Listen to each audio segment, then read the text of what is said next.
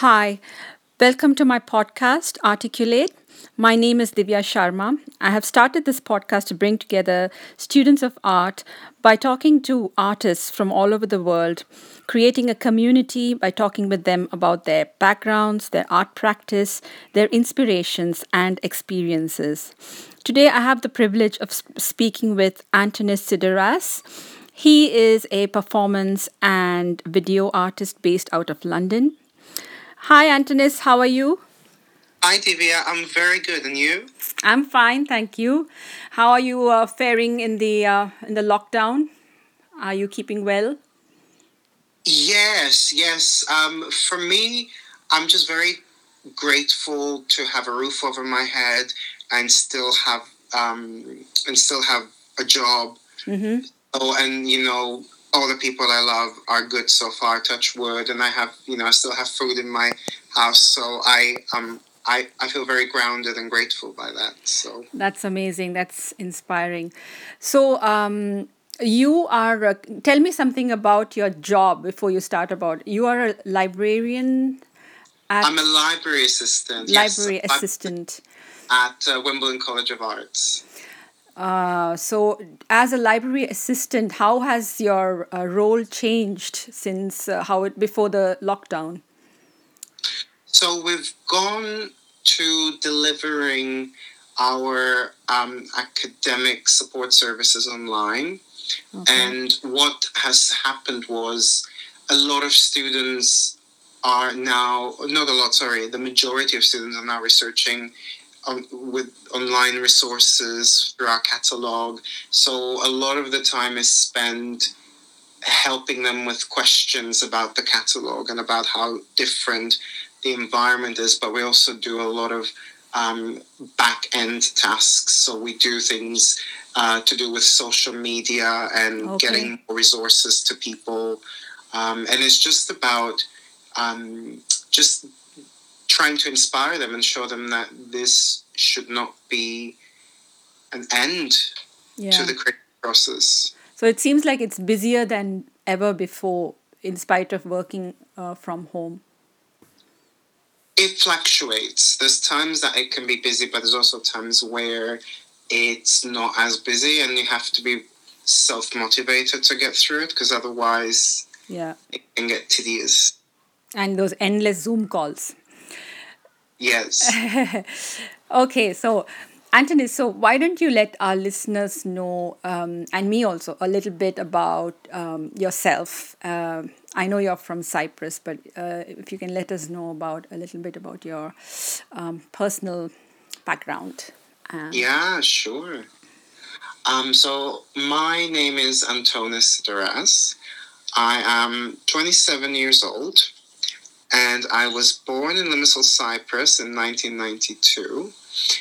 I had a very nice upbringing by the sea, and Wow. I think that's something that I will always miss here in London. I'm the sea is just part of who I am as a person, Mm-hmm. and I moved over to the UK about 8 years ago in 2012. Mm-hmm. I studied illustration and visual communication at Westminster University. Oh, I see.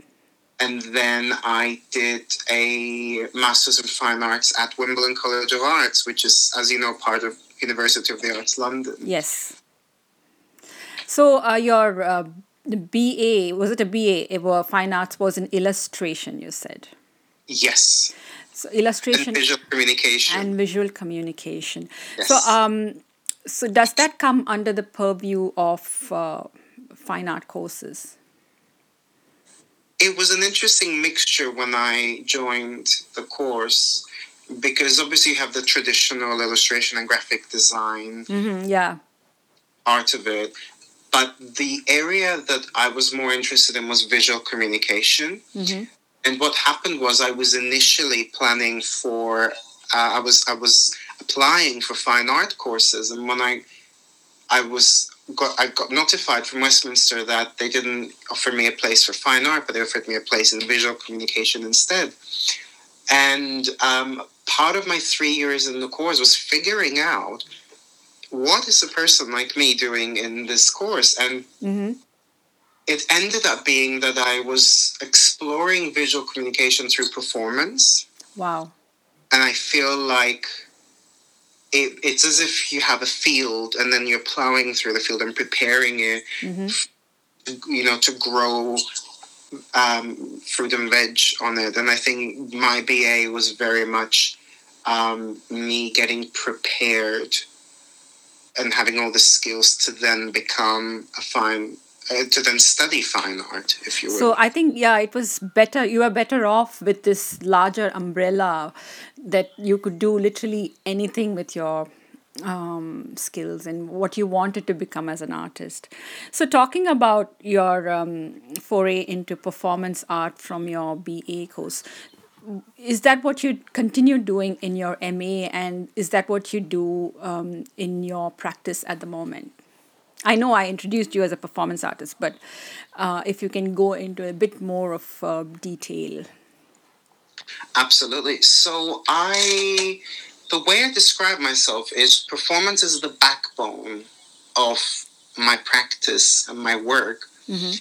And performance for me as a medium in my practice, it has a symbiotic relationship with other areas of art, such as video, such as writing and installation art. So for me, I occupy that realm where it's not performance in a vortex. It's performance linked with installation, with writing, with video. Yeah. So when I went into the MFA at Wimbledon, the Masters of Fine Arts, I started exploring objects, and then later on I started performing a lot more for the camera. So I was looking at video performance as a medium itself, because very different. Staging a video performance is vastly different from staging a live performance. Yeah. And by the time I finished the course, I was very much on top of my work because I knew what my work was about. And also I discovered the little niche that I occupy within the art world, which is a very tiny niche, compared to how big the art world is. But and my place is a bit more in the fringe, and I really enjoy that. So what did you mean by fringe when you said that you occupy a fringe in the art world? So I don't look at myself as a mainstream artist. I don't look at myself as somebody who is established, even though I have done a lot of exhibitions, performances. I've shown my work in a lot of places, but I still don't feel like I'm somebody who will ever be picked up by the big galleries or the commercial galleries. And my work is a bit more DIY. It relies on collaboration with other creatives, and it's very much, I am the artist, the curator, the writer, the social media person, the technical team. So it's all about being resilient and also staging events and not necessarily staging, but participating in events and exhibitions and performances that are more on the fringe side. So they're not necessarily as popular or trending, but they're still there. And I think they form a very solid part of the art culture in general. Yeah, I think, I thought when you meant fringe, it was because of the the kind of theme that you occupy, that you want to use in your art rather than the actual genre itself. So talking about themes, I know that you are a performance artist, but then is there a particular topic that you are passionate about and that you want to bring forward with your art? Absolutely. So tying off from the fringe, that was a very good remark, because also the theme of my work has to be, it's got to do with marginalization to an extent. So the way I look at the area that I'm examining through my work, I very much like to create characters. And a lot of these characters, I create them using gestures, using movements, using costume and props. And the characters are very much queer in nature. So I combine signifiers from, I call them cross-gender signifiers. Right. So when I create my characters and when I create bodies of work that form around them, for me, it's about how do all of these individual characters that stem from me, how do they work together collectively in undermining the notion that topics such as gender or identity are fixed. So for me, it's about the fluidity. It's about the change, the evolution. It's about how I cannot tell you that I'm one person at all times. It flows.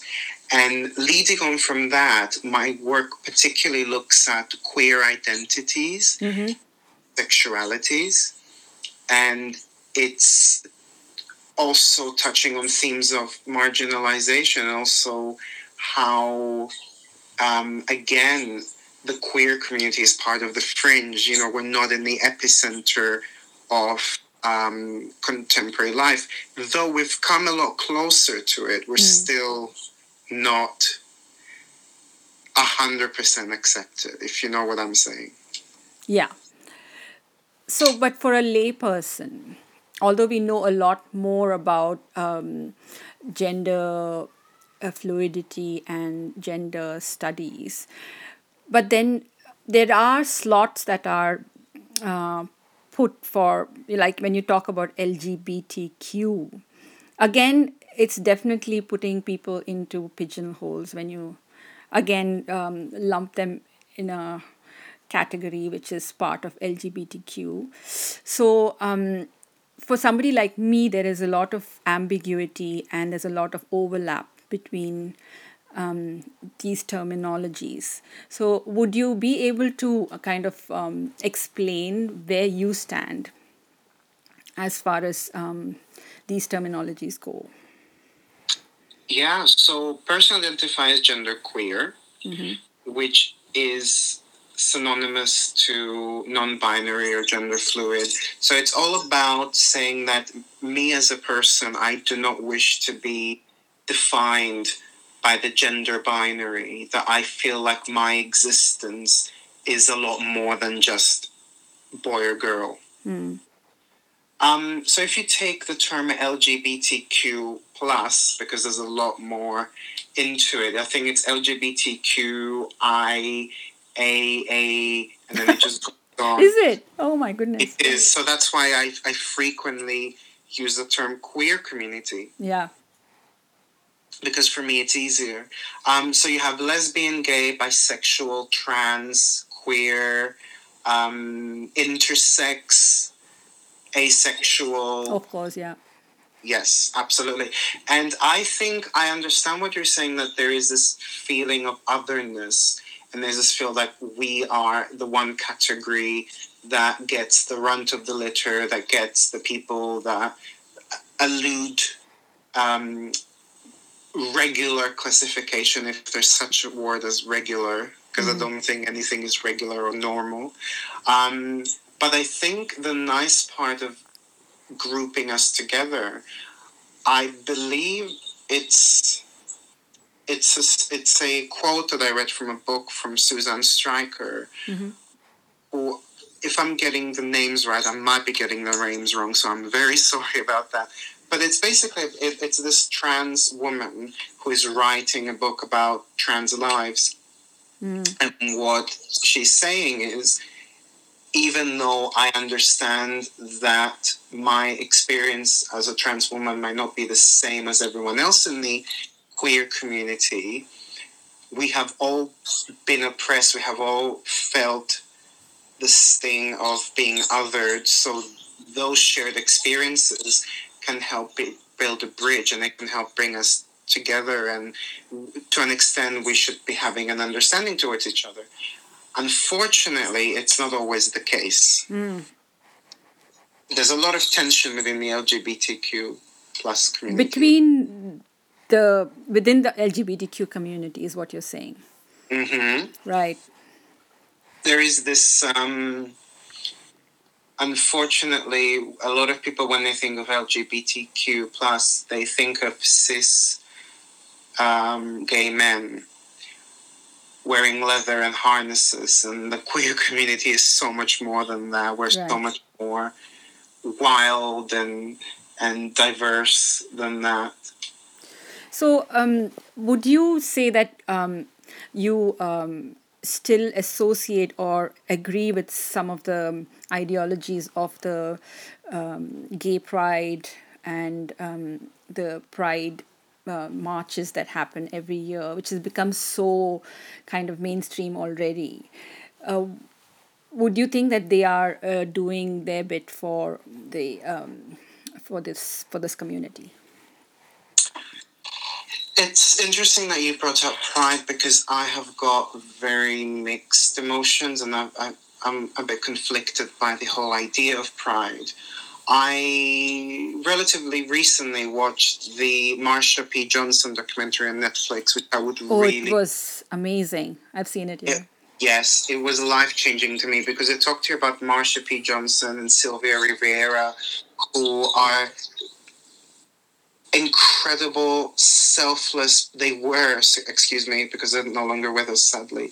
They were incredible, selfless people who had enough of the oppression that they lived under, and they felt that they had nothing to lose and they had to take a stance. And watching this with my boyfriend, I was actually in tears, and I said to him, I wonder if the queer community would do something like this today, as radical, as defiant as that. Because I don't know, maybe we've been conditioned, maybe we've been... You unfortunately see part of the issue within the queer community is also ageism. So you get a lot of younger queer individuals who have fallen out of touch, or maybe never got in touch with queer history. So they will shunt older people within the community away. And it's an issue, because some of the older people that survived the AIDS crises, they feel like we fought for your rights and you're literally putting us away. But excuse me, going back to pride. So pride has its roots in protest. It was a protest. It was a demonstration. It was about asking people to look at the queer community. And I feel like pride has become something completely different today. I feel like for most of the people that look at it from the outside, it's just a big party. And sadly, for some of the people that take part in it, it is a party. And I actually created a body of work called Party with question mark for my degree for the MFA Fine Art. I basically created bunting using fuchsia, which is tied with queerness. I used baby blue and baby pink, which are obviously tied with the binary, but also those colors put together, they make up the trans flag. And I also use purple, which again is associated with queerness, and it's the middle ground. So I used the bunting in the corridor, and I put messages on it, which some of them read forlorn, some of them was forsaken, ignored, unloved, shunned. And it was about when you entered, because the bunting was in an inside corridor, when you entered the corridor, you didn't see the letters, you just saw the impact of the colors. But you were coming out, you got to read the messages. So that was, to me, that's how I want people to look at... that's how I want people to look at pride. Is it what it appears to be, or is it actually something that... Obviously, I don't want to say if it's a bad or a good thing that it's evolved. But for that reason, because of my conflicted feelings, I I have never actually been to a Pride, and I don't. So, what I don't. exactly is your problem with the Pride? Is it because it has been hijacked by mainstream corporate? I think absolutely. I think because inclusivity and diversity and equality have now become a benchmark to a lot of companies and To just organizations. tick boxes. Exactly. And I feel like I see a lot of companies that participate in Pride and finance Pride and they have representation for their companies, but I feel like, what are your policies to do with the staff that work there, or how you deal with clients who are LGBTQ? Are they actually that great? So yeah, it was. I've got mixed feelings about it in general. Yeah, sure. So, what about like mainstream programs like RuPaul? I know it's become like so popular. Are you a big fan of of him or of them? Is that how you I think it's kind of he and him. him? I am a massive fan Oh, is of. it? Okay. Yes, I absolutely adore RuPaul. But again, RuPaul is somebody, or RuPaul as a phenomenon in general is something that I have conflicting ideas about, even though I love RuPaul. So I love RuPaul's Drag Race. I think it's a wonderful program because you get to see, because drag has now become mainstream, and it's something that the 12-year-old Antonis would never imagine. Seeing From yourself. Cyprus. Yes, seeing queer people in television opening up and telling you about their life stories and you being inspired by them. I feel like the younger queer generations are so lucky to have that form It's of considered as as almost normal now to see this program. I mean, it's like enjoyed by every strata of society. It's not only enjoyed by queer people, isn't it? But Yeah. having said that, didn't you say that he invites only cis male people to take part in this program? So Yeah. I don't understand this whole issue of So that is where RuPaul loses a bit of his appeal for me. A lot of people look at RuPaul and say that he's being transphobic. I see where they're coming from, but I don't necessarily see that. So if I can clarify.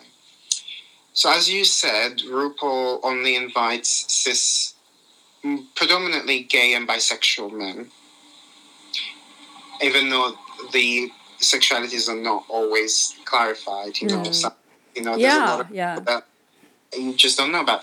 And there have been trans contestants, but they've only come out as trans after they filmed their season. There was this one trans contestant in an all-star season, and the treatment of that person was not necessarily amazing.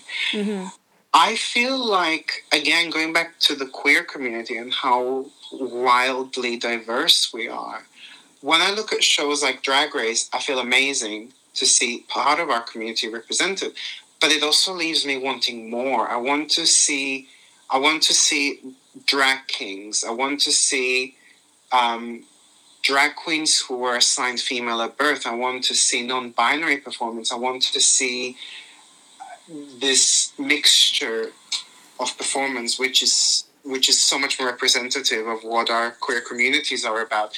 And I feel like, to an extent, the reason why I don't hate RuPaul is because RuPaul has done so much for queer representation.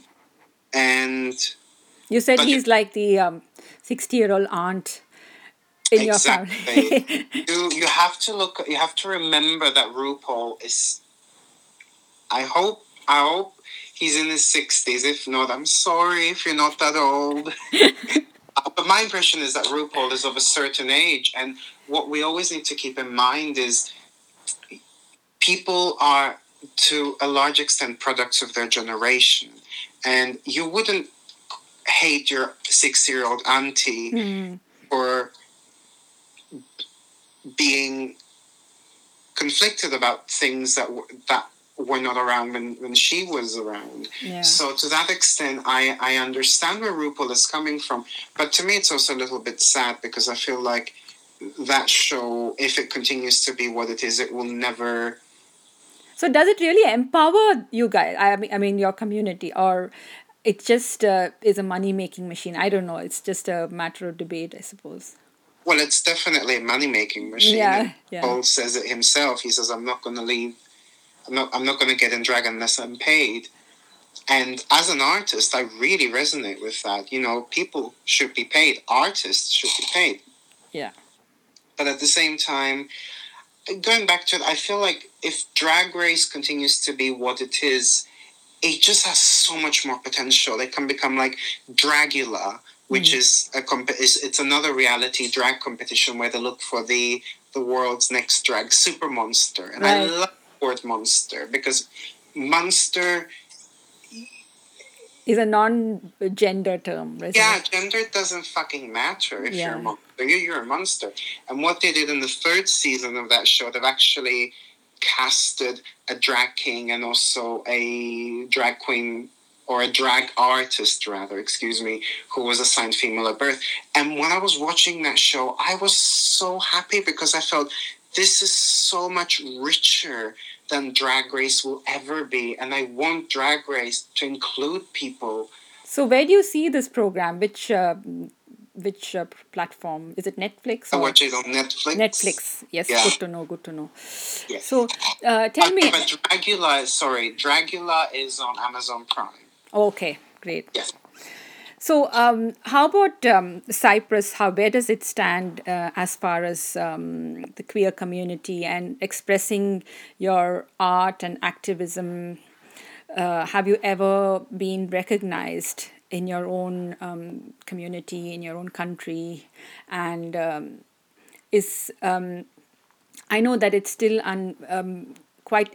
there's an influence of the British, post-colonial effect of like India. So, what do you have to say about that? How do you feel comfortable being yourself and expressing yourself there? Well, to begin with, you asked me where Cyprus stands, and I always say to people, Cyprus stands 50 years back in time. And it's, as you said, it's got to do with the colonial aftermath under the British Empire when Cyprus was made an independent country in 1960. Right. We inherited a lot of the British legal system, and obviously by that time it was illegal for you to be a homosexual man. And if you were a homosexual woman, well, guess what? You didn't even exist. Yeah.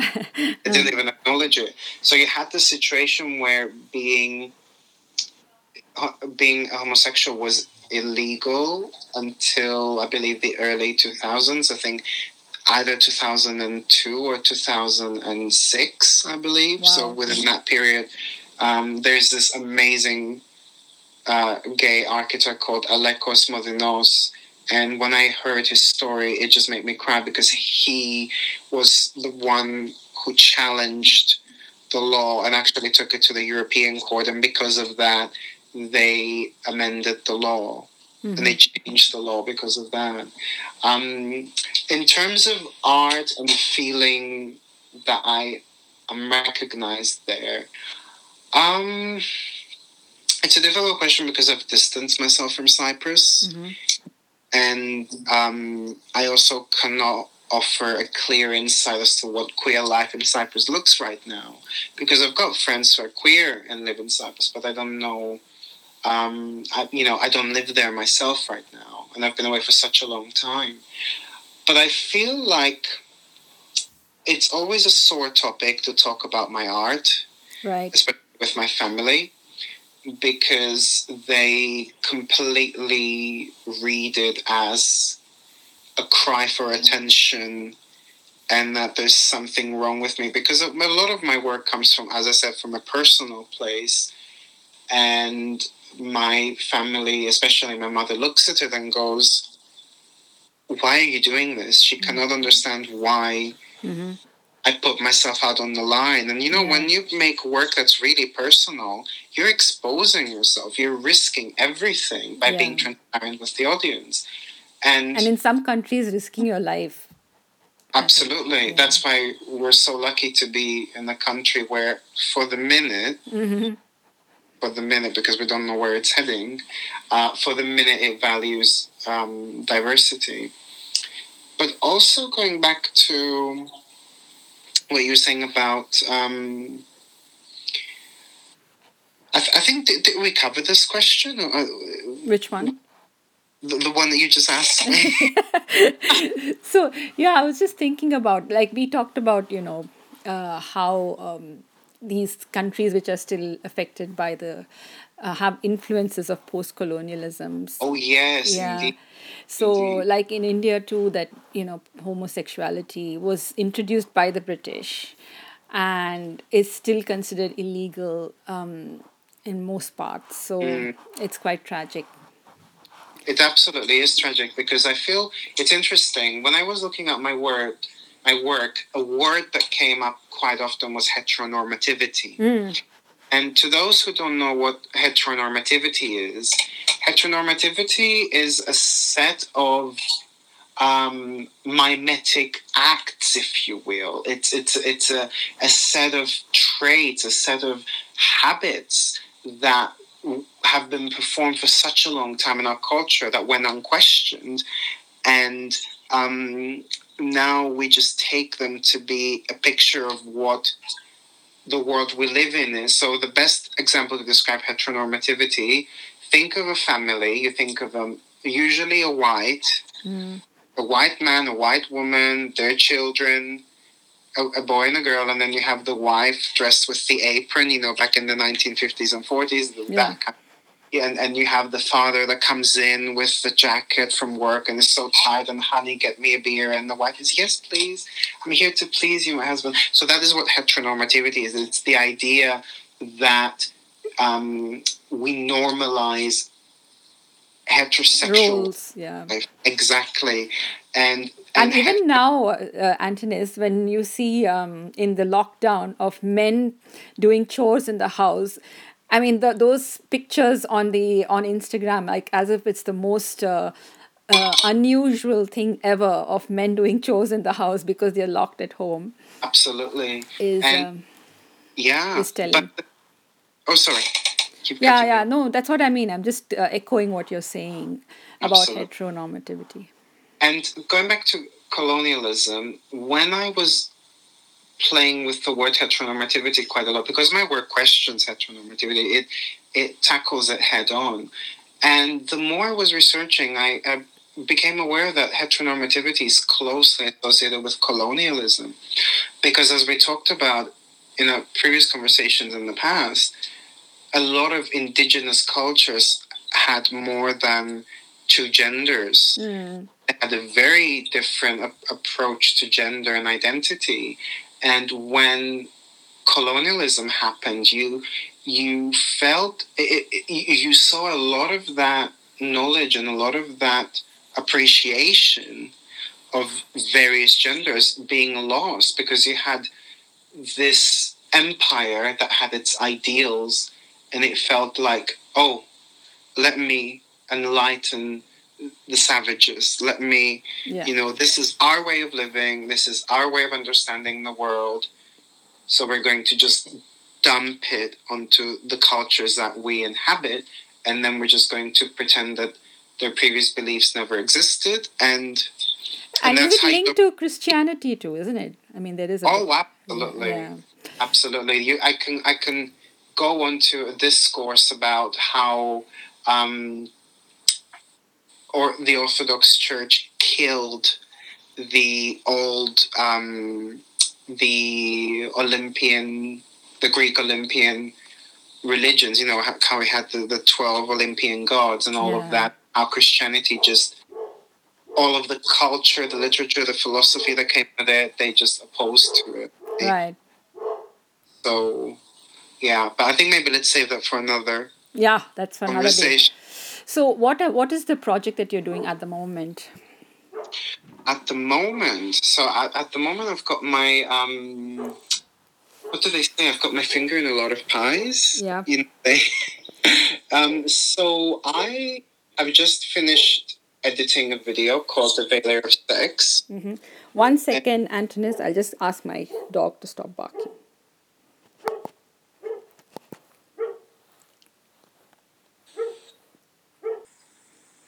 Yeah, so sorry, Antonis, for the interruption.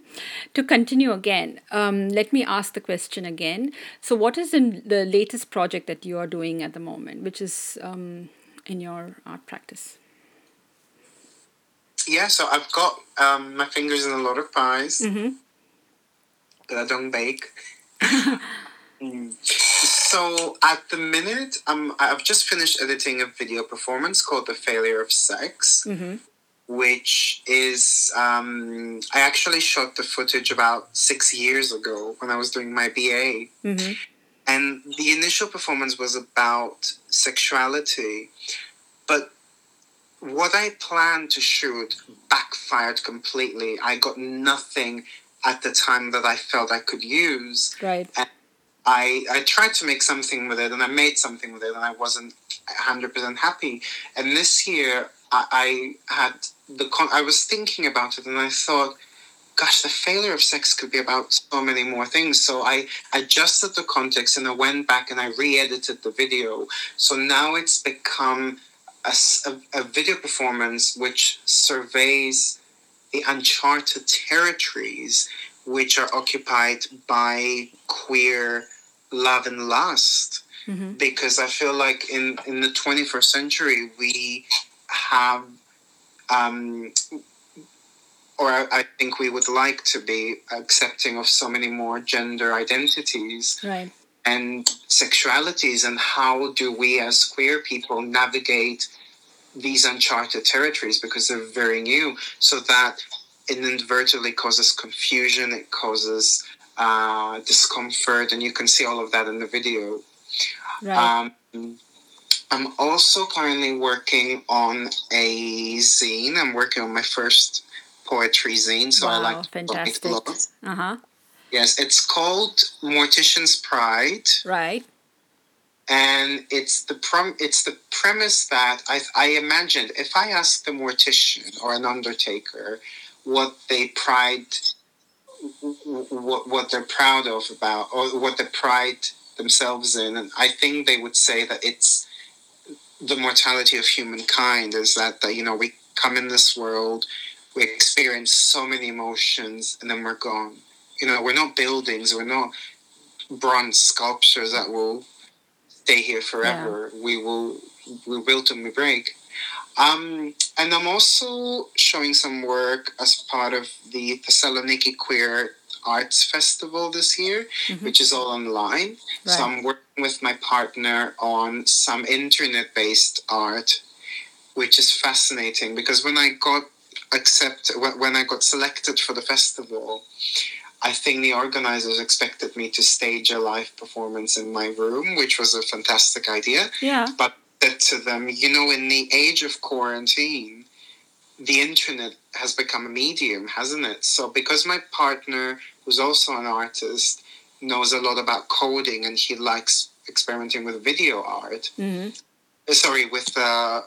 internet art, I said to them, well, we have this opportunity to use the web as a medium itself. So sure, we can stage something in my room, but imagine, and then broadcast it, but imagine how amazing it would be if we used this opportunity to take performance into the internet world. I don't understand what you mean by taking it into the internet. So you record the performance, it's done live online, is that what you mean? Or what do you mean by taking it onto the internet? Yeah, so I think that what the festival had in mind. So what we're doing is we're actually creating a website, which is the Work of Art. The Work of Art is a website. Right. And it will feature some of the video performances that I have, with my Queer Mind, Queer Row. Right. And but also the website itself is going to become a work of art. We're going to have some interesting interactive elements to it, and there's going to be the whole website is just going to be just very fun to navigate. It's not going to be your standard website. So when is it going to be out? When can we have a... Yeah, so that will be live. I believe it starts between the 20th to the 28th of June. Mm-hmm. And it's all online. Right. And the zine, the poetry zine? The poetry zine is pretty much done, and I am just very close to getting it printed. But I think I want to sit on it a little bit more. I want to let it stew for a bit. Yeah. And I want to look at it maybe in a few weeks' time and say, right, let's get it printed. So before we end, I know I should have asked you this earlier, but could you say a little more about your mime character Queero, because I'm quite intrigued. You mentioned him or them twice, so just a bit. Of course. Because I have seen you in character, I think. Yes. So that'll be interesting for the listeners. So Queero's pronouns are they, them, and they are a queer mime who is perpetually looking for company. Mm-hmm. And it feeds off of the trope of Pierrot, and also my favorite genre of theater, which is commedia dell'arte, which is the Italian street theater, which involved a lot of improvisation, and there was a lot of physical comedy. So Queero being a mime, they don't talk, but they do make noises. Okay. And the whole premise of me dressing up as Queero is I then enter a participatory realm, but the performances also become a little bit more durational. So to give an example, if it's an event, I will be there for 6 hours in character. Wow. And Queero is so unpredictable, and obviously we have traits that that I share with Queero, my personality, but personally I'm more of a diplomatic person. I'm very careful with my communication, obviously coming from a communication background, whereas Queero will literally just act what they think. If they don't like you, they don't like you. If you fucked with them, they will fuck with you. That's amazing. So whereas this is not like that. So does Queero always dress in a particular way, or do they have they got the flexibility in dressing, or is there any costume? Or, I don't know how you go about it. Yeah, so the signature costume of Queero, because I think when you're creating a character, you need to have a signature so that it roots them within your practice, and then you can play with it. So the signature look is white palazzo pants, okay, and a white top with a neck ruffle, and the makeup is usually just the white mask, and then there's pink in there as well. Mm-hmm. So the lips and the cheeks are pink. Right. And but there are also variations to the costume. So Queero has been seen wearing a long dress, a full body dress. They've been seen wearing a fluffy tutu. Okay. Right. And sometimes they even change. The gloves become pink, and they wear a pink hat and a pink neck ruffle. I love Queero. Oh my God. I have to see more of this character. I'm sure Queero. I don't remember exactly what happened, but I think when Queero met you, they didn't dislike you. So that's a good thing. I'm so glad. I'm so relieved. And yeah, Queero is my baby. Queero was the character that helped me realize that I am genderqueer, and becoming Queero and living in the body of somebody who is not concerned with gender was so liberating. Yeah. And I just felt like that was the moment when I had to come out a second time. I had to come out as genderqueer, and I was so worried. I thought, how are people going to react? How's my boyfriend going to react? Oh, is it? Okay. Yes, and then it was all fine because I'm still the same person. It's just I do not choose to subscribe to the idea of gender anymore. Mm-hmm. And But you can always blame Queero for anything. You don't have to take the blame on yourself. just blame it on the mind. But just to clarify, having said that, I personally don't subscribe to the idea of gender, but that doesn't mean that I feel that discredits any other gender. To give you an example, I have such a profound love and appreciation for women. Yeah. Because women have been carrying our culture, our education. They have done so many amazing things, and women have historically not have enjoyed the same privileges as men, and they were to an extent marginalized in the same way the queer community was. Yeah. In the way that racial minorities were. There's this kind of feeling that That's another topic, isn't it? There is a lot of angst between women and some transgender. There has been some. Oh yes, there is conflict with that. But it's interesting because when I was in art school at Wimbledon, I brought up feminism in my research, and some of my tutors were so perplexed. Why are you talking about feminism? You're not a woman. You shouldn't be talking about this.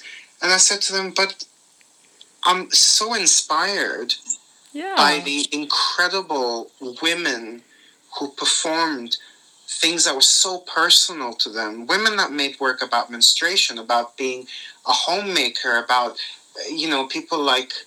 Tracy Emin and her confessions. Oh my God. Yeah. And why shouldn't I be looking at that as inspiration? Because I'm not a woman? I disagree. Totally. Very inspirational, Antonis. So I think we're out of time, and I look forward to your zine and your internet web page with all your performances, and good luck for all your future endeavors. Thank you so much, Divya. It's been such a pleasure talking to you. It was such an amazing pleasure. You've been such an incredible person to talk to, and hopefully we get to talk again soon. Yeah, absolutely. Thanks, Antonis. Bye. Thank you so much. Bye-bye.